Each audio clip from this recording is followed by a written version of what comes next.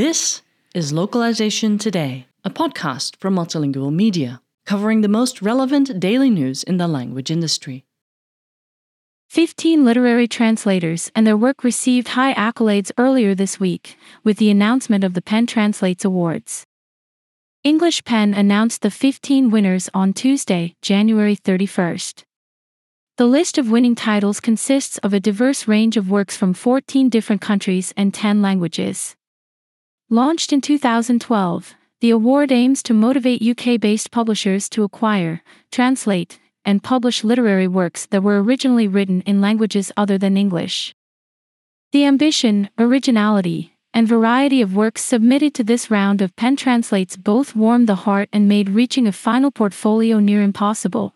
That ambition, originality, and variety is reflected in the 15 significant works of literature our panel have ultimately selected, said Will Forrester, English PEN's translation and international manager.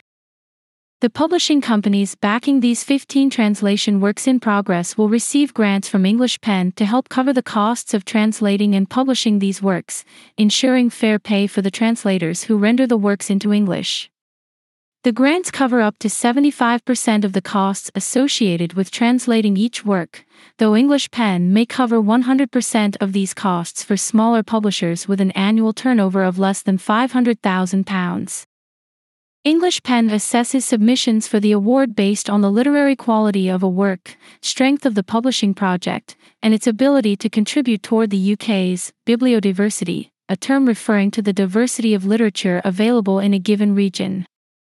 In terms of bibliodiversity, English PEN places particular emphasis on recognizing works that come from languages and cultures that are historically underrepresented in the UK literary scene.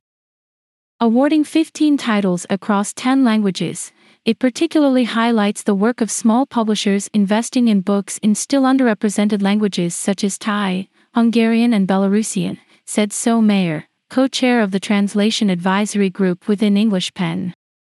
There are a couple of firsts in this year's winning lineup.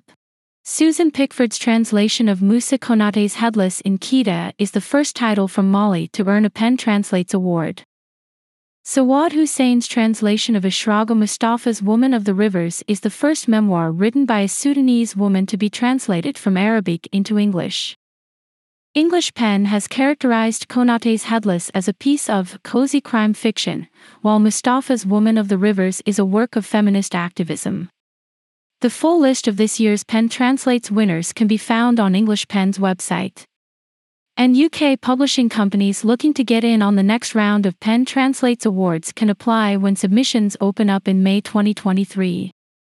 Grants like this one are a much-needed aspect of the literary translation landscape.